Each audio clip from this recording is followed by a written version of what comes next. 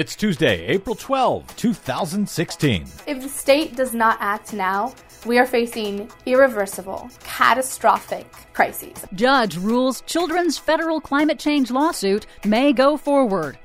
Big Oil spends $100 million a year on climate denial propaganda and obstruction. Some good news for wolverines, tigers, and bees. Oh my. Plus, probe into what Exxon knew about climate change science expands beyond Exxon. All of those expanding stories and more straight ahead. From BradBlog.com, I'm Brad Friedman. And I'm Desi Doyen. Stand by for 6 minutes of independent green news, politics, analysis, and snarky comment. Department of Environmental. The DEP is killing us environmentally. It's just killing our businesses. Donald Trump is right. The DEP is killing us, except for the fact that there is no DEP. Other than that, make the environment great again. This is your Green News Report.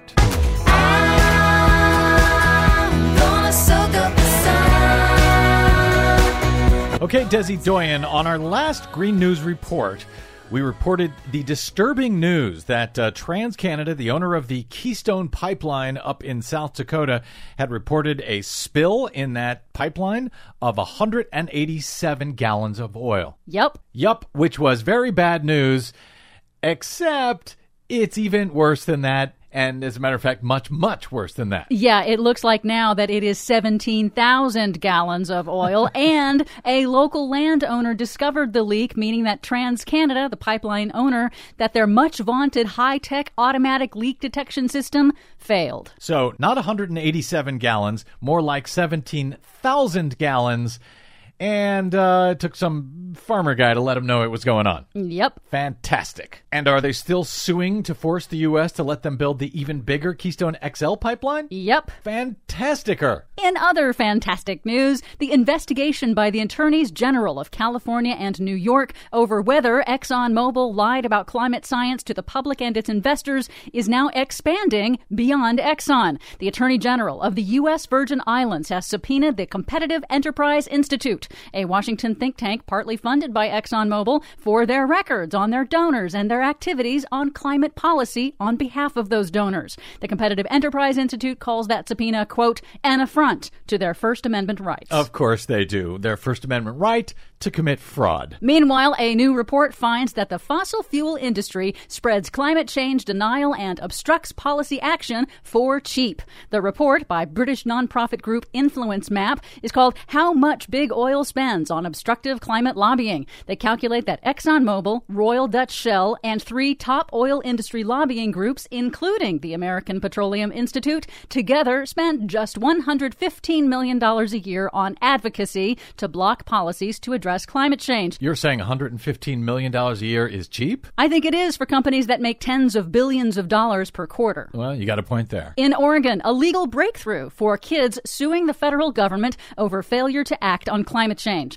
A federal magistrate judge in Oregon has ruled that the kids' lawsuit can go forward. Backed by the nonprofit group Our Children's Trust, the suit alleges that failure to act on climate change is a violation of their constitutional rights and the public trust doctrine, in which the federal government holds and protects natural resources in trust for the public.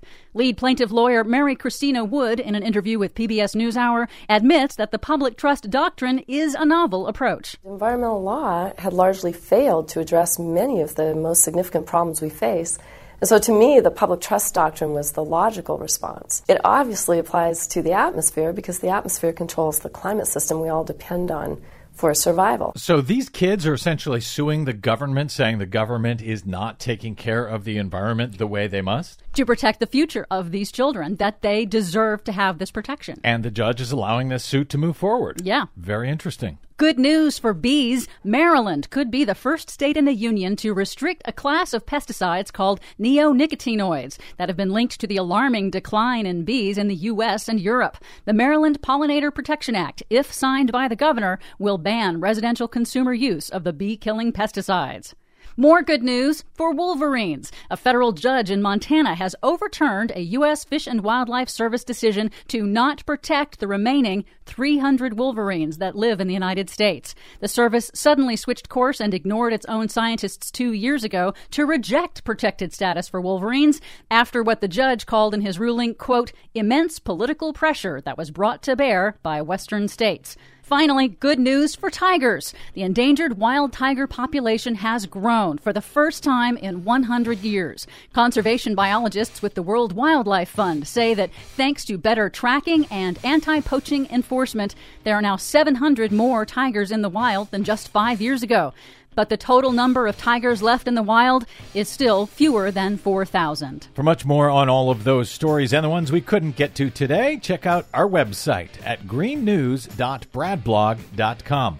Find us and follow us on the Facebooks and the Twitters at Green News Report. I'm Brad Friedman. And I'm Desi Doyen. And this has been your Green News Report.